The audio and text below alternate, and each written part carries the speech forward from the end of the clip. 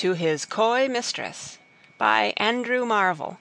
1809–1849 Had we but world enough, and time, This coyness, lady, were no crime. We would sit down, and think which way To walk, and pass our long love's day.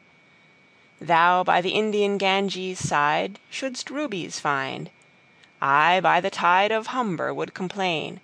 I would love you 10 years before the flood, And you should, if you please, refuse, Till the conversion of the Jews.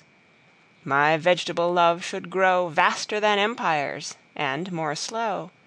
100 years should go to praise Thine eyes, and on thy forehead gaze. 200 to adore each breast, But 30,000 to the rest. An age at least to every part, And the last age should show your heart.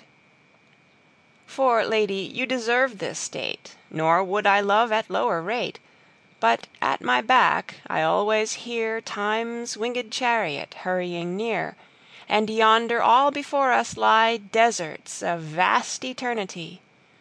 Thy beauty shall no more be found, Nor in thy marble vault shall sound My echoing song.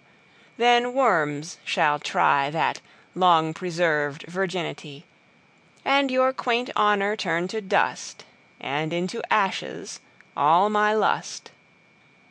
The grave's a fine and private place, But none, I think, do there embrace.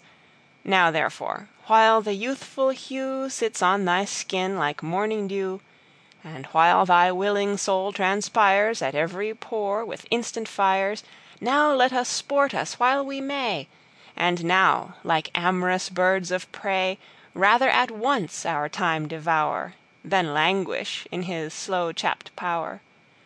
Let us roll all our strength and all our sweetness Up into one ball, and tear our pleasures with rough strife Through the iron gates of life. Thus, though we cannot make our sun stand still, Yet we will make him run. End of poem. Read by Kara Schallenberg. On July 24th, 2006, in Oceanside, California. This recording is in the public domain.